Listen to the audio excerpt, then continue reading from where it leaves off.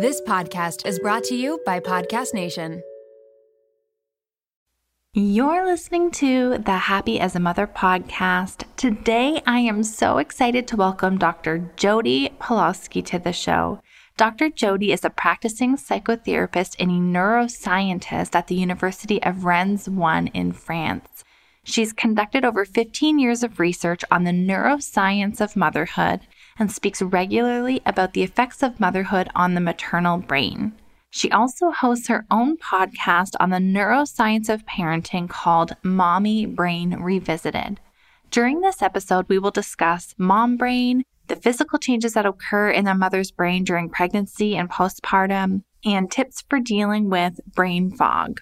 As a mom of 3 boys, I can totally relate to the forgetfulness and brain fog that sets in during those early postpartum days. And by tuning into this episode, I know that you'll gain some great insight into your brain, how it changes, and ways to care for it.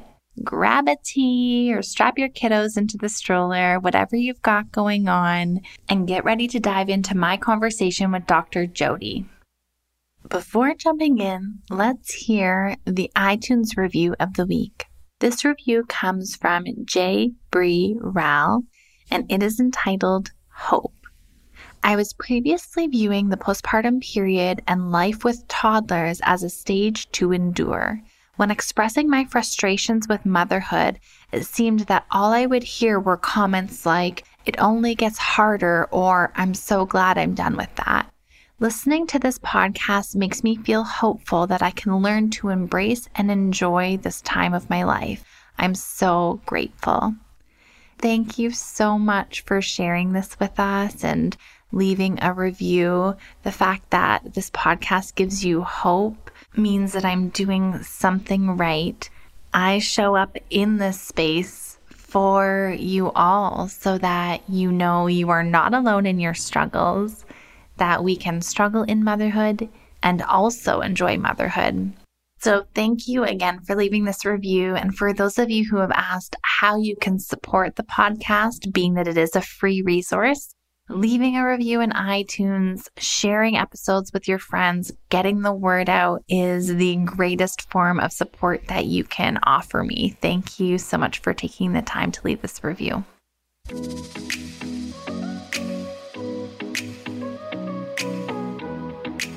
Welcome to the Happy as a Mother podcast, where we are dedicated to helping you cope with the load of motherhood.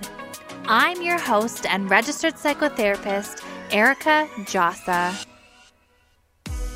Let's work together in letting go of shame and guilt, accepting where we are in our journey, and moving towards becoming the women we want to be. We will hear from experts, learn practical tips, and listen in on honest conversations. Please note that the information shared in this podcast is for educational purposes only and should not replace the advice of your healthcare provider. Okay, let's dive in. Dr. Jodi, thank you so much for joining the podcast today. I've been just gathering all my little tidbits of questions I have for you. I know we're probably only going to skim the surface today because it's so much. So no pressure. I know it's a lot, but thank you. Thank you for being here. Yeah, thanks so much for having me. I'm really, really excited to talk all things neuroscience and motherhood. So here we go. Here we go. I know it's so funny. I'm scrolling your Instagram page, and this is the part of me that I'm very therapist, people oriented, but the certainty in me and the scientist in me loves to see the work that you're doing and analyzing pieces of the brain. And there's so many really fascinating things that you do. And we also had neuroanatomist Dr. Jill Bolte-Taylor, I believe is her full name, on a couple weeks ago. So we're kind of just in this space of exploring the brain and the impacts of sleep on the brain and the impacts of motherhood on the brain. And so I feel that it's really empowering to understand our biology and our anatomy so that we know what we can do and what we can't do and what is our responsibility or what is our fault, as we carry a lot of fault and guilt as moms, and what is, our biology and what we can do about that. So very fascinating and interested to get into our topic today. I'm curious, though, How did you come to study the brain and motherhood together? How does one find their way into that sort of niche and specialty? Yeah, that's a good question. I grew up on a small farm in the Okanagan, and we had lots of animals in the spring, and I was always curious about the mom and babies, baby chicks and things like that. I actually had rabbits that I raised. So that's a little hidden tidbit about me. But I was interested in this parenting relationship. And then as I went to university and I did biopsychology, which is the study of biology of psychology, essentially, then I started to think about this in more detail about parenting, hormones, the brain, and how these different factors are all intertwined. And that's when I ended up, for my master's, really finding someone. I really wanted to do something on parenting and hormones in particular and how it affected the brain because I had done some work on language development and parenting in my undergrad. And I thought that it was really cool how parents help kids develop. And so I was fortunate to find a master's position looking at motherhood, the brain, and memory with Dr. Lisa Galea. And I went on to do my PhD on the same topic. So that's kind of where I'm at, where I started my research career, but it really came back to growing up with all these experiences and being really curious about how things worked, how parents worked, how that relationship worked between mom and baby. I love the endless curiosity that comes, I feel like, with science or people who I meet and interview that just have such a thirst for knowledge and understanding. And I feel like it's funny how my skills have translated into podcasting, but I find I get to explore that curiosity in all these little places as I interview new people. And I really enjoy gleaming like little tidbits from everybody as well. So when it comes to motherhood and the brain, there is a lot of talk about mom brain, or what we can also maybe differentiate that from like fogginess and if they're the same or different. But I've heard how motherhood changes the brain. Mm-hmm. And maybe there is a place to start here in terms of maybe some of the fundamental things that are happening with our brain as we're maybe pregnant and postpartum, because you said like hormones, I know, are going through differences and they're changing things in the brain as well. So maybe we can do a little bit of an introduction on those topics. So, I started in this area looking at memory and motherhood because I think that when we talk about motherhood and the brain, it's memory. It's this mom brain that we talk about. Like forgetfulness and the forgetfulness, the fogginess, the confusion. And there's, 80% of women, it's been studied, 80% of women will say that they feel that they've had forgetfulness and fogginess and lack of concentration during late pregnancy and the early postpartum period. Mm. And I think, and we can get back to that. But, one thing, as I've been in this field for a while, and I often talk about a lot of other people's research in this field, one thing we don't talk about is actually how amazing the brain is during pregnancy and the postpartum and all the things that are going on in a mom's brain to prepare her to be a parent. Yeah. And I think this is the missing this is where I would like mom brain to be reframed so we can actually think of those positives and not necessarily the negatives. But we can talk about mom brain, classic mom brain in a minute. Okay. But in terms of like the neurobiology, what's really great, what's really fascinating, I don't know, there's so many things super cool about it. But basically is this. We know that during pregnancy, there are changes in the brain. And it's only been the past 20 years that we've seen this in humans with imaging work, being able to look at the brain changes in activity and changes in size.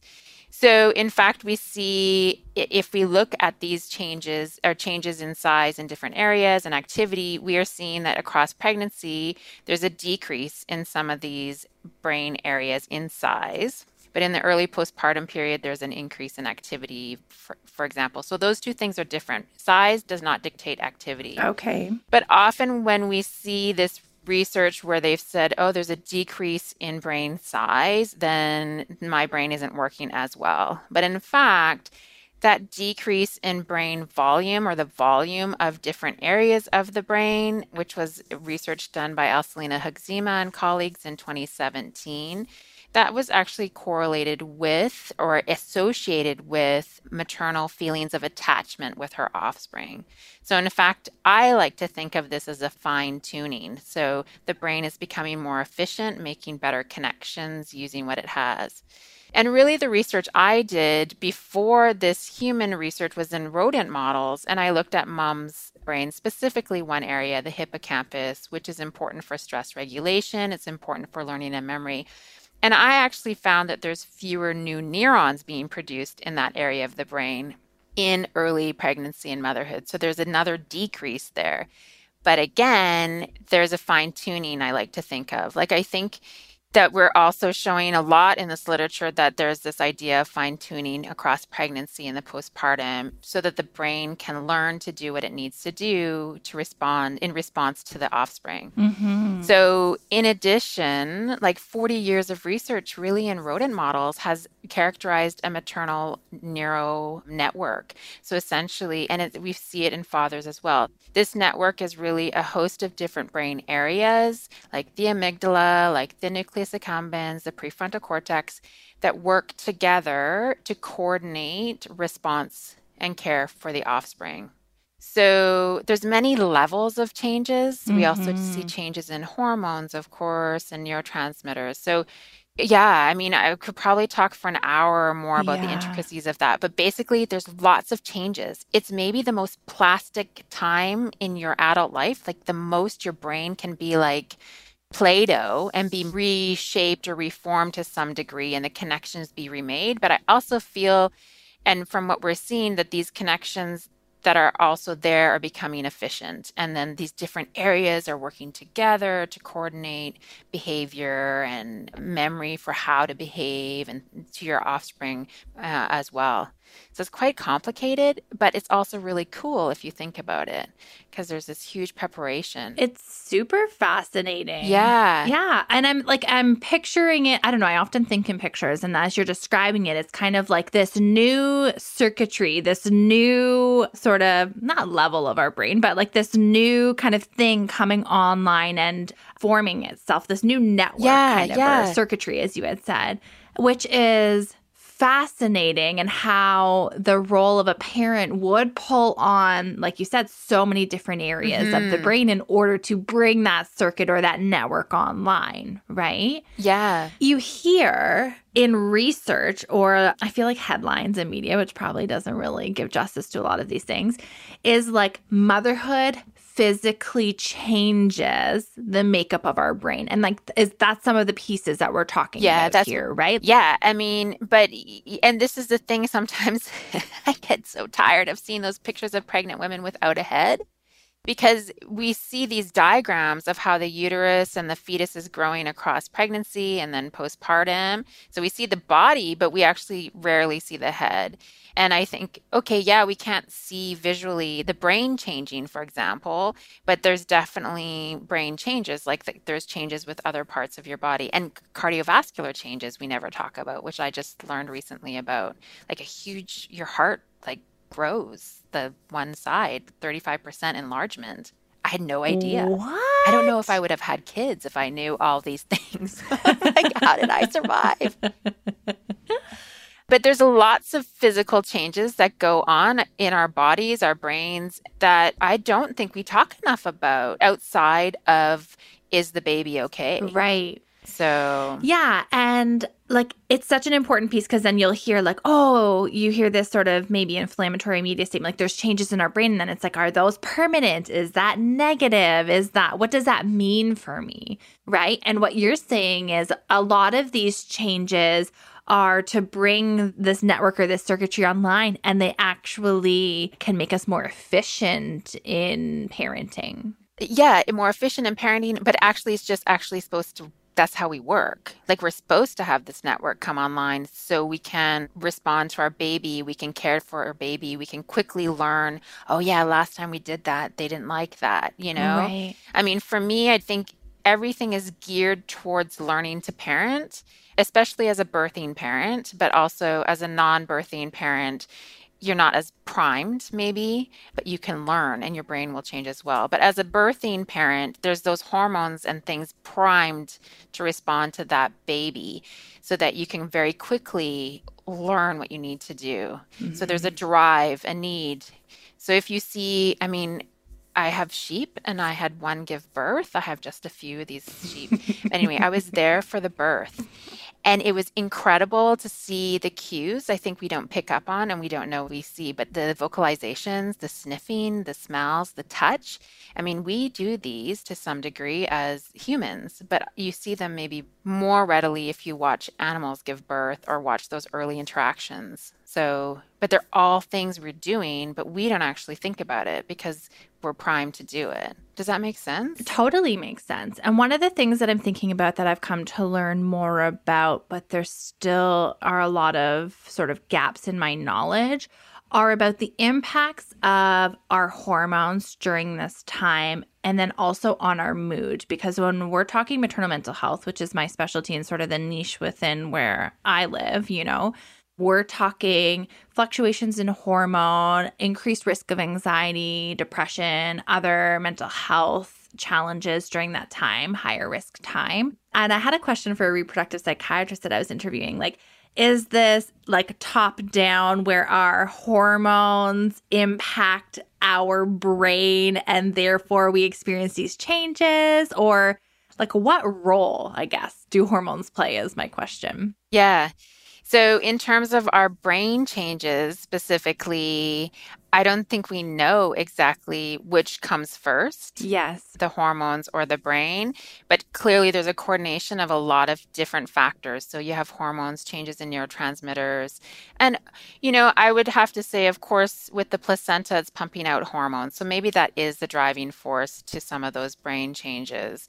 But we haven't quite figured out exactly what's going on, the mechanisms behind a lot of the changes and how some of them are even resulting in different behaviors as well. So we have a lot to learn. What I always like moms to know, though, is that it's okay, like your brain is changing. So maybe you're going to feel a little bit off, but if it's really consistent that you're feeling emotionally not well, then that's a problem, like you said. Yeah. But then on the other hand, when it comes to mental illness, which is an area I've done a lot of research in animal models, especially with antidepressant medications, which I think are incredibly valuable and effective if they are effective for you. So I'm definitely pro medication and therapy as well. The combination is great. But, you know, when it comes to that, there's this idea which has been around for 2000 years or more that hormones and your brain are, you know, key players in your mental health as mothers. So we've talked about this. It's Hippocrates who first documented it, at least in the Western world, saying that there's something about the discharge, like when you give birth and how that can affect your brain. That must be why there's postpartum mental illness. And now we're in 2021 and we actually still don't know the link. So, and like we're just starting to dedicate slivers of science to research maternal mental health, which don't even get me started, right? But it's like it's happening, but it's been a long time coming. And I feel like because this connection to hormones and mood, hormones and mental health has been such sort of like this like demonized thing in culture or like this stereotypical thing that a lot of clients that I work with want to resist that there's any connection because it's often used in like a derogatory, like, oh, you're just like hormonal, you're just whatever kind of a way. But again, it comes back to me like when we understand our biology and understands like the cyclical nature of our hormones or that our hormones is meant to have an impact on our brain for this time of baby entering the world and stuff. There is just an empowering feeling that comes with understanding as much as we can possibly right now, right? Yeah. And I think that's where hormones do get bad, you know, there's a lot of negative connotation around hormones. And I think we don't understand or we don't talk enough about how important they are, of course. And for me, one hormone I work a lot with is cortisol or corticosterone in rodents. It's part of our stress reactivity system. And we always think, ooh, if cortisol is high, then that's bad because that means you're stressed out. But in fact, in childbirth and in motherhood and maternal care, we know that cortisol is really important, and not as like a stressor, but actually not as like we classically think as a negative thing, but it's really important. It's more important for milk production if you're lactating. It's important for maternal memory of how to care for your offspring.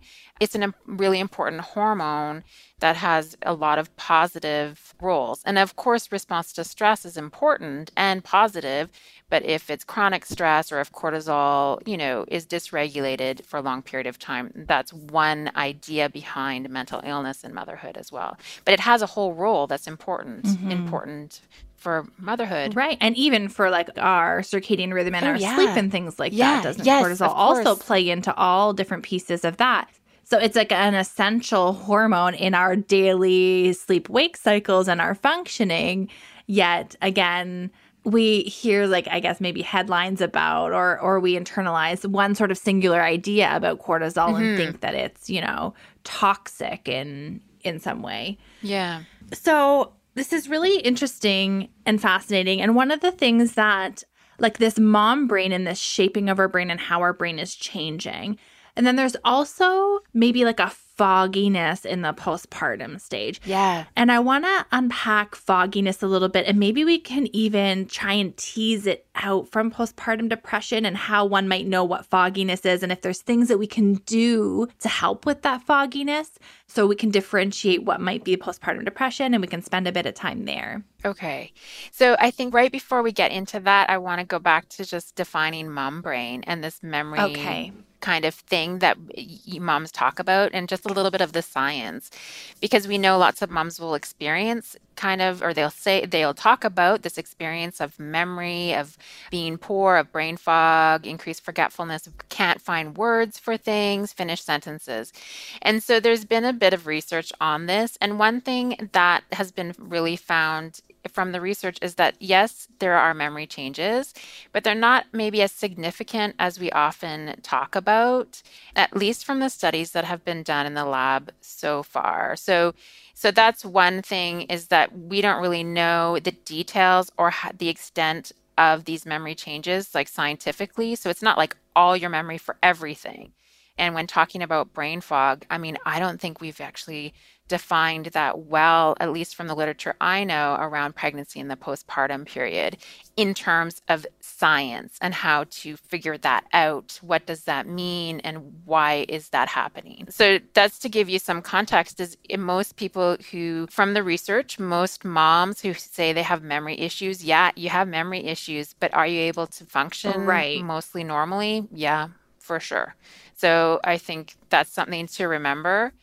But the brain fog, it's like living in a cloud, right? I mean, where you can't, just things are not coming together as clearly. You're not thinking as quickly. Right. It's almost more of like a sluggishness it's kind of like, I don't know, slowed down, foggy. Yeah. Sometimes it's related to mood. Sometimes it's not. And I mean, exhaustion and sleep deprivation, I'm sure, might play a role. And maybe there's something to be added there, because we know like how much sleep impacts the brain as well, and also mood and hormones and lots of different things. But yeah, when we're thinking fogginess, it's more like that sluggish, can't really access information, can't really focus. Would that be still under this mom brain umbrella, would you say? Yeah, I think people put it under the mom brain umbrella, but then again, but parsing it out, yeah, like you said, why is it happening? What do we know about it? From a scientific perspective, I don't think we know so much at all. But I'm going to say, we do know some things about memory, let's say, because some of that brain fog is going to be related to how you're processing information, right? You're feeling slower, it's heavier, it's harder to think straight. So one thing that comes to mind when talking about that is this idea that there's different components that are important, right? So attention, how much attention we're paying to things, what we're paying attention to, that's going to probably help to put things together, memory together, or to think clearly. So what's important, and really how busy are we? How many things do we have on the go? How much is our brain being stressed or taxed? And then, like you mentioned, sleep and just energy in terms of like, have we been able to get a bit of sleep and how much is that impacting us? What about nutrition? We know exercise, like all these things are good for our brain health. But when I think of this mom brain and the brain fog idea, I'm thinking like often that for me, I see sometimes there's a tons of things that are going on. So there's a cognitive overload. And after so much cognitive overload, things are going to fire less. I'm saying firing, like your neurons are not going to be working as much. So Yeah. this is one idea. This actually comes out when talking specifically about memory and motherhood from the research, is that the cognitive overload is a component that can be contributing. So how many things do we have going on? And like, how can you think straight when you have so many things on the go? Want to get smarter about your health but feel overwhelmed trying to separate fact from fiction? We hear a lot about gut health, microbiomes, and other nutrition topics, but taking the time to research these is exhausting, and there's a lot of misinformation out there. The Zoe Science and Nutrition podcast makes it so much easier to get the information you need. With the help of world-leading scientists, the podcast gives you research-based information so you can make informed choices for yourself without pressure and guilt. People are loving Zoe Science and Nutrition. Listener Stephanie's Apple review says the Zoe Science and Nutrition podcast is a life-changing, science-based, myth-busting podcast. That's a must-listen for anyone who eats food and wants to understand how it affects their body. With the Zoe Science and Nutrition podcast, you can join Stephanie and millions of others accessing quality information about their health. Find it wherever you listen to podcasts. Mealtime with kids can be stressful, but with Factor's delicious, ready-to-eat meals, it can be a lot easier. Every fresh, never frozen meal is chef-crafted, dietitian approved, and ready to eat in just 2 minutes. No worrying about ingredients and nutrition, no prep, no mess, and no cooking while wrangling toddlers. Choose from a weekly menu of 35 options, including popular options like Calorie Smart, Keto, Protein Plus, or Vegan and Veggie.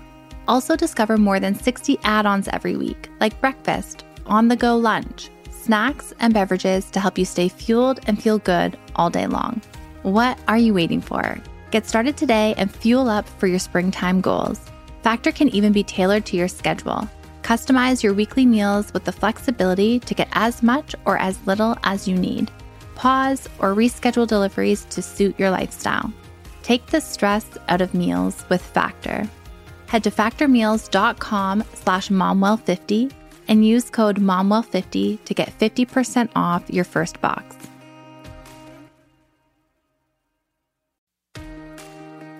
One of the most relentless mental loads is being the juggler of medical appointments. Researching doctors, reading reviews, making phone calls to book appointments, it's a lot of stress when you're already juggling so much invisible labor. That's what makes ZocDoc great for moms.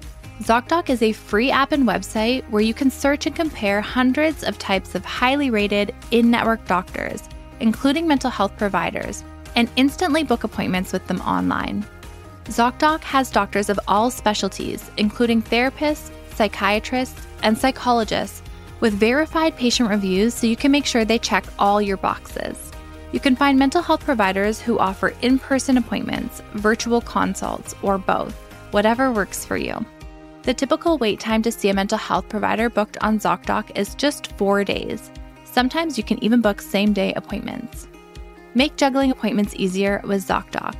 Go to ZocDoc.com/momwell and download the ZocDoc app for free. Then find and book a top-rated therapist, psychiatrist, or psychologist today. That's ZocDoc.com/momwell. ZocDoc.com/momwell.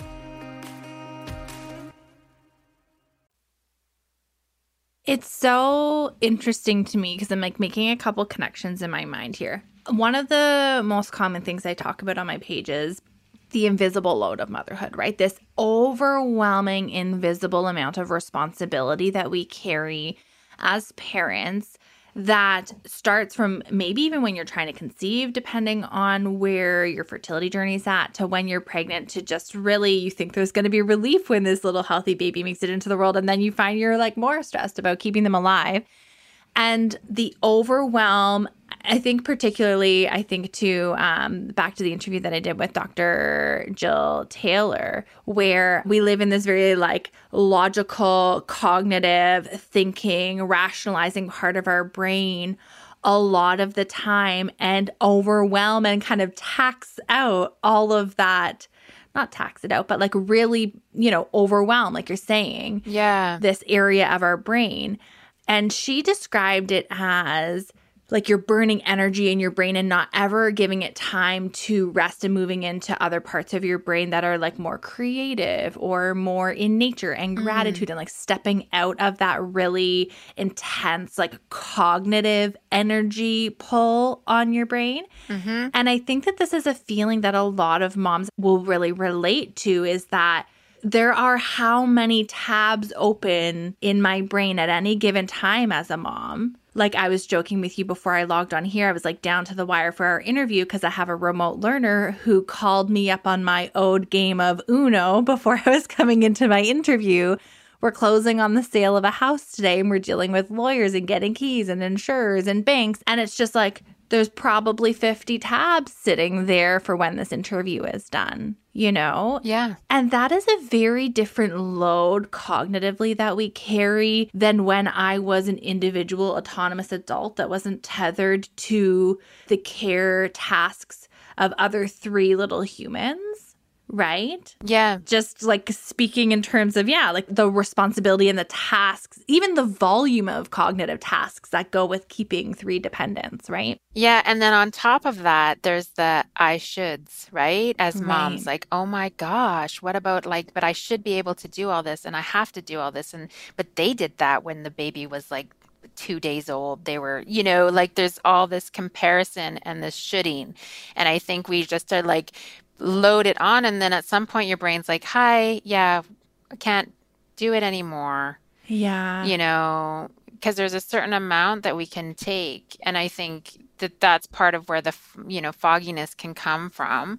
But I also going to say, like, I mean, maybe it's hormonal. I don't know. Maybe it's really sleep deprived. Maybe there's just something with nutrition. Some people really struggle with anemia, for example, and they don't know postpartum. And, maybe it's thyroid. Like there's a lot of different things, not components. Different components that work together to make us function as healthy adults. But I think the business factor can be wear and tear on our system. It's a constant bit of stress. And I think that that's where we have to take care to figure out what we need as mothers and how can we get some of those needs met and really own our motherhood.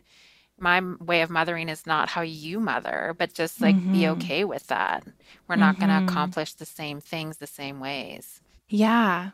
When we think about mom brain or like fogginess, or like I'm reframing mom brain in my mind to be this really like efficient circuitry that I can appreciate, right? Like, and I'm hearing that, and I hope that we take that away from this episode, that like our brain does amazing things for us to keep ourselves safe and these little human beings safe. And then with that, sometimes can come this fogginess, or can come this like sluggishness. And what might be some things that we can do? You named a couple pieces like nutrition and movement, and maybe some lifestyle changes. Usually when I work with clients, we start with first, what are some of the lifestyle changes that we can do? And then if that's not moving the needle on the fogginess or our mood or some of the things, then we, head to the next level of like, let's go do our blood panel with our doctor and have a conversation and maybe try medication or whatever. But what do we know about some of the lifestyle things that can help to care for our brain in this time?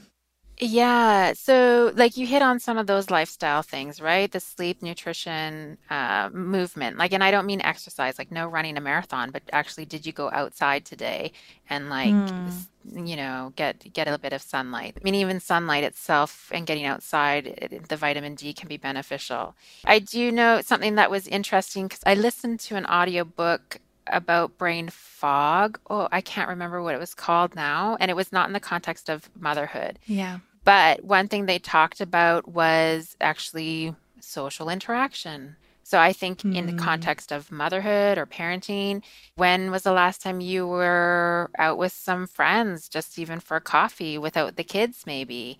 So kind of, and for me, that would be something that would be also really healthy, right? Like we're social beings and being with our babies all the time can be really lovely, but also remembering, to communicate with other adults or do some fun things for ourselves can be really helpful.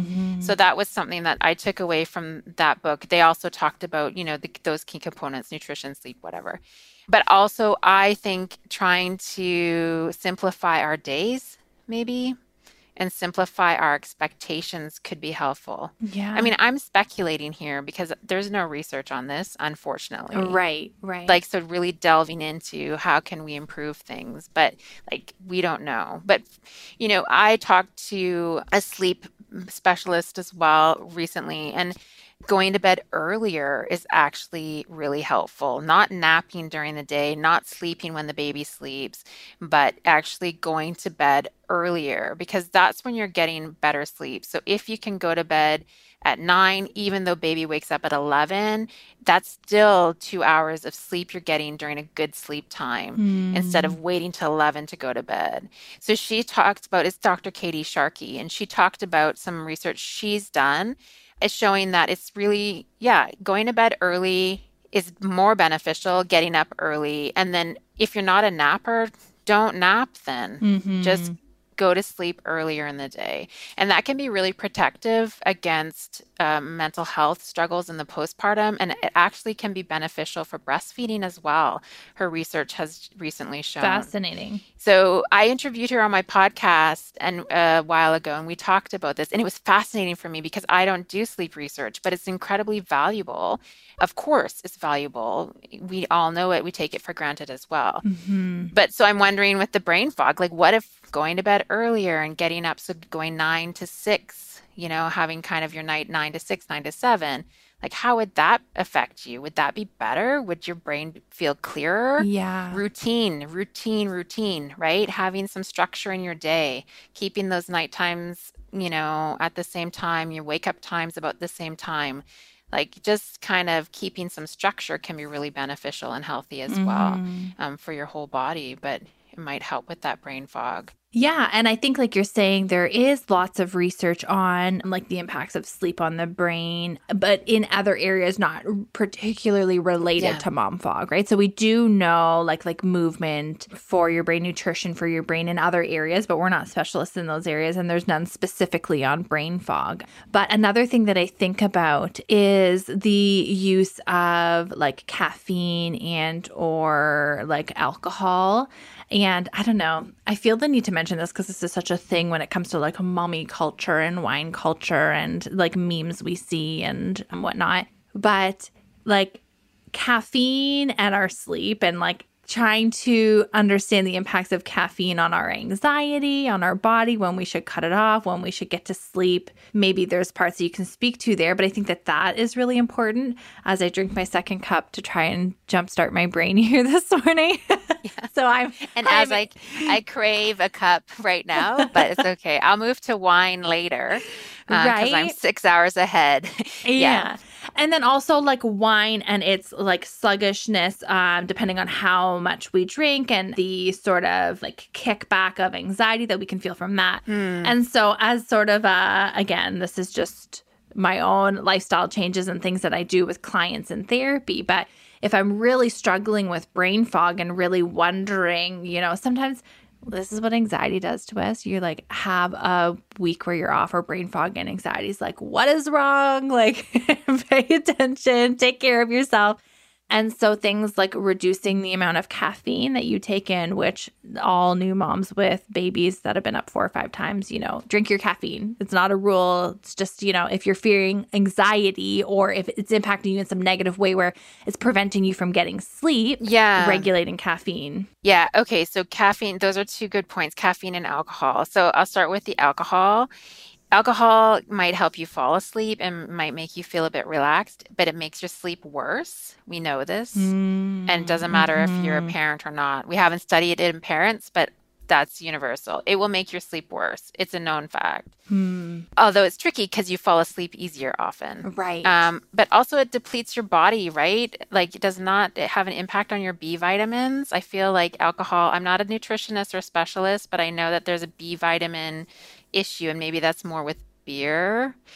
But there's some depletion sometimes of essential nutrients, and B vitamins are often talked about as important for helping us regulate our stress. And So, energy and yeah.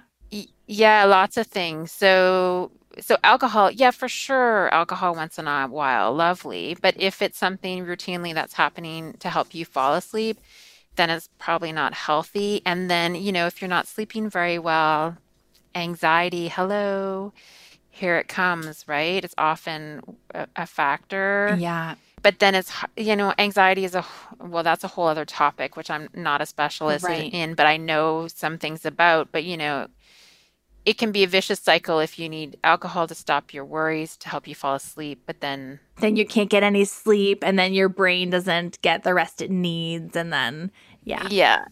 Yeah. So a little bit here and there, everything in moderation is great, but keep it to that. And if you're using alcohol to fall asleep, and even medication to fall asleep, in fact, doesn't always give you the best night's sleep either. So Yeah. there's an author who wrote, what's his name? Mark. I'm sorry, I'm not remembering names. Why We Sleep. It's the book. And if you look it up and he's a specialist on sleep, and in the book he talks about ways to improve sleep outside of medication use, for example. So the other thing is caffeine. So caffeine, super. We all need something in the morning. Not all of us, but lots of us like it. That's great. My husband is one of those freaks of nature. He's going to listen to this and be like, what? I'm a freak of nature. He's just one of those people that does not drink any caffeine at all. Oh, and super. that's great for him. And I'm like, how? The first thing I do is pour my cup of coffee in the morning. So there are some people who, don't drink caffeine. I'm sure there are lots of people, but for me, I love to drink my coffee in the morning, but I also know that if I have it past 3 p.m., my anxiety will have me staring at the roof all night long if I don't moderate the intake that I have. Yeah, so I'm a tea person, but I've been doing a tea and then a coffee. And then I've been like, oh my goodness, to my husband, like, blah, blah, and he's like, and then I'll be like, I'm so worried about whatever. Like, do you think that's really going to happen? He's like, oh, I don't think so. How much been drinking today, right? I'm like, don't tell me it's the caffeine. I'm going to make another one right now because I feel like I need some more. So, yeah, there's like a link between this caffeine, too much caffeine, and getting the jitters, getting anxiety, getting going. Yeah, so knowing your limits is a good idea. In terms of sleep, yes, stopping it probably earlier. I don't know the half-life of caffeine, but it definitely impacts your sleep. There's no doubt about it. Yeah. It affects certain receptors in your brain that are important for sleeping. So I mean, cutting it off early, maybe no caffeine afternoon, or something without caffeine at your, 4 o'clock or something. If you do a tea at that time or whatever, would be beneficial. I mean, these are subtle lifestyle changes that can have a big impact, I think. Yeah. And I used an example. I had a really big live event coming up. I think it was last month now. And leading up to that live event, there was all kinds of things for the particular event itself, and thousands of people going to be attending this event. And I had a full week of clients, and I had deadlines for all of these other things. And I was like, I just can't afford fogginess right now. I have to perform this week, and I need to do what I can that is within my control to contribute to that. And sometimes it looks less extreme than that. And it's like in motherhood, and we're like, we need to survive this day with this infant today, right? It can look less extreme than my week just looked. There were days on mat leave where I'm like, I just need to get through this day without losing my crap because I'm so exhausted and these kids won't stop screaming. And if that's more what we need to take care of ourselves for, that's probably more relatable than the other examples I just gave. And I went into, my caffeine regime is going to look like my coffee in the morning and my coffee in the afternoon, and then cut off her coffee, and I'm not going to have my White Claw or my glass of wine in the evening because I know it comes with a little bit of fogginess maybe in the morning when I need to create or be on task, or even like a little like more cheerful in the morning when I wake up with the kids and less kind of like, ugh, it's already 6 a.m. or whatever. So like subtle things like that in my routine actually really had a significant impact for me seeing through that week. And is that something that I want to dedicate myself to and like never have my wine in the evenings? Well, no. If there's a morning where I don't have to be so maybe creatively or intellectually on in the morning and I have the freedom to, kind of like mosey around, then it's not such a big deal. But on moments where I feel like I'm trying to really keep my head above water. And I think that we can feel that a lot in motherhood, right? Like we're in a phase where maybe baby's teething and we're up a lot and it's feeling a lot harder. And we're feeling like we really have to consciously put effort into surviving today rather than it feeling like it's coming more naturally. And those moments, there are some of these things that we can be trying that seem subtle, but do really have an impact on how we feel. Yeah. And I would add to that, like getting outside in the morning. So in fact, with that sleep research, I talked about going to bed early, but waking up in the morning. So keeping a routine, kind of a schedule, like not super strict, but kind of a schedule, but also light in the morning. So turn on the lights in the morning and to get your day going. And by going outside can be great because even if it's cloudy outside, except for if it's raining and horrible, but if it's even cloudy, you're getting a lot more lumens, like that healthy intensity of light, even just from a cloudy day, than you'd get from a lamp in your house. So, and those things can help to get your circadian rhythm going and start your day. But like you said, these are small things. And I think sometimes we forget that these small things actually have a big impact over time and even within the day, right? You can start to feel the difference. And I think that because when we're in these moments where we feel like we're trying to survive, they feel so all-encompassing that like creating a sleep hygiene routine does not sound like it could possibly be the answer, because surviving hard days in motherhood is like, we've been there, Yeah, it's just survival. So do what you need to do. Right. And this is sort of inspiring me to do a whole different sleep hygiene sort of episode and what that could look like, because I know that rest and sleep can sometimes be a really touchy topic depending on where we are postpartum and what that's looking like what things we can be doing, how we can plan for sleep, what that can look like, and maybe just understanding some of the biologies of why and how sleep is most effective, things like that. Yeah, and it really starts in pregnancy. So the research is showing it really starts sleep hygiene in pregnancy. This myth or this idea that, oh, your sleep is bad in pregnancy to prepare you for postpartum is, according to the scientist I talked to who's expert in this area, is she's like, that's a myth. That's not true.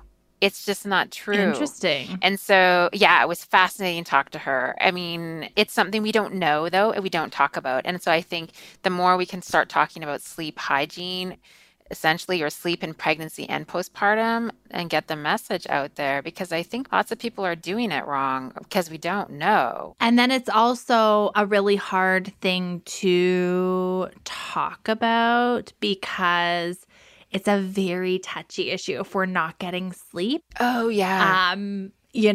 It's just a touchy topic, it feels like. Yeah, and it's not even, I think I come at it from the like, okay, so here are the facts. So if you can try to sort this out for yourself, that might be helpful. I mean, of course, there's people that nap and they're nappers. And so this kind of research she's talking about might not be for someone who naps, right? Like the routine she's talking about. And yeah, sleep is a touchy issue. And yet, like, yeah, how am I supposed to go to bed early? Like, I have to do 1,000 things. How am I supposed to sleep? The baby's up every 2 hours. I mean, so, and who's going to help me? Like, is another question. And so that becomes, it's the support factor. And it's a lot of like, I'm supposed to do 500 things and I'm doing them all wrong. And so, yeah. And so I think that it is an important topic, but it's also, yeah, like you said, it's a touchy topic, just like exercise, nutrition, everything. It's just, so I always think baby steps. Yeah. So here's some ideas. And if you can incorporate even a little bit of one of them, like, okay, get up in the morning and turn on the lights. Just make sure all the lights are on. Maybe that's just going to help you. That's easy, right? Or, Right. it's just like, here's some ideas. Think about it and see if you could try maybe one little thing. Like, what would you think would work for you? Like realistically, yeah, what is that one baby step you can take? And I think that in new motherhood, in this like really pervasive, perfect mom myth where we really feel that we have to be and do it all and do it perfectly. And there's sort of this hypervigilance about doing everything right. And it's a really challenging time in transition. But I completely agree. Like, what is one small thing that maybe you can commit to or experiment with to see if it has an impact on your brain fog? Like for me, it was like, I'm going to cut out White Claws or a glass of wine and try and go to sleep instead of watch Housewives until 1 a.m. or whatever silliness I was doing. That felt good. Sometimes I do that because it's like, this is when I get my free time and I want to watch my shows. And sometimes that works. And then other times, if it's having a drain on the opposite end where there's actually a term for it, like sleep revenge procrastination, where like our whole day is filled up with like other tasks of what other people have, required from us. So then we stay up to have our own time. But it can feed into this cycle, right? So picking one small thing that you can try and commit to and starting there. Yeah. And I think like for me, I also like to see the science. Like here are the facts. Like for the majority of people in this study who did this was beneficial. Okay, so now we know that's clearly probably going to be helpful, but what aspect of that can you do? What little thing? Mm-hmm. And so that's where we have now the facts. We have a formula in front of us. We know that this could be helpful, but then let's pick one thing or one tiny thing or like talk about it and how you can incorporate it, right? But I think we need more details and more information and more facts about our mental health in pregnancy and the postpartum, about our brain changes, everything. But if once we have that information, then we can choose how we're going to incorporate it into our lives in little bits. Yeah. And if there's one thing that you guys take away from today, even if it's not a tangible thing that you go and do, let it be that these changes in our brain that are often framed in a negative way are so wonderfully there to serve us. And, I think about and just get this visual of this circuitry, this network being built out specifically to care for and protect these little human beings. And like, that is just the most fascinating, like give me goosebumpy type of thing that happens in our brain to care for these littles. And yes, there's an adjustment and we have different and new ways that we need to learn to care for ourselves and our brain. But it's because it's doing such amazing work that we need to learn to care for it differently. So let that be our reframe for today and think about a practical way that you can try to care for your brain differently, whatever that looks like for you today, wherever you're at in motherhood. So thank you so much, Dr. Jodi. Where can people find you? Where can they learn from you, connect with you? Yeah, so thank you. And I think you summed it up perfectly. So thank you for that.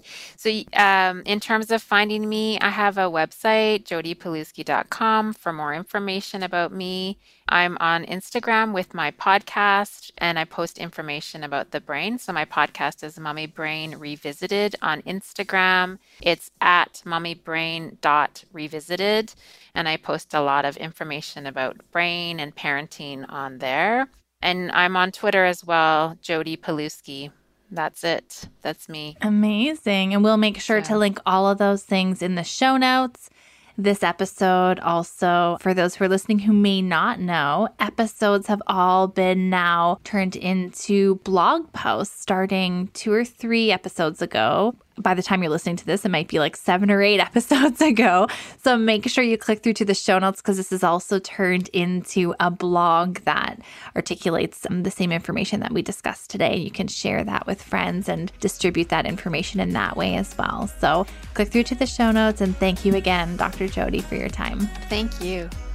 I can't even begin to tell you how happy and honored I am that you choose to spend your time here with me each week.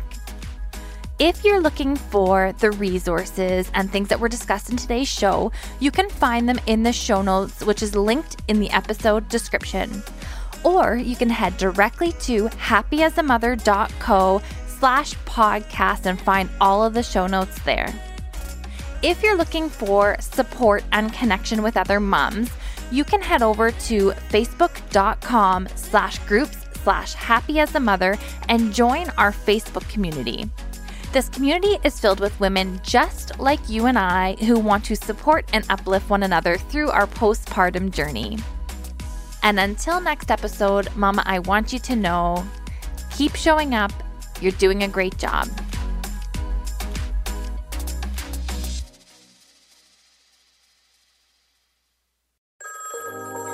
Settling is not an option for me. Everything I desire is already mine. What if you can have it all? Because every day is for the girls. Hello. Welcome to For the Girls podcast, hosted by Victoria Alario for the girls who want more. Listening to For the Girls will have you ready to raise the bar, stop settling for the bare minimum, and start believing you can have it all and step into the 2.0 version of you. You can catch a new episode of For the Girls every Monday across all podcast platforms. Until next time, girls.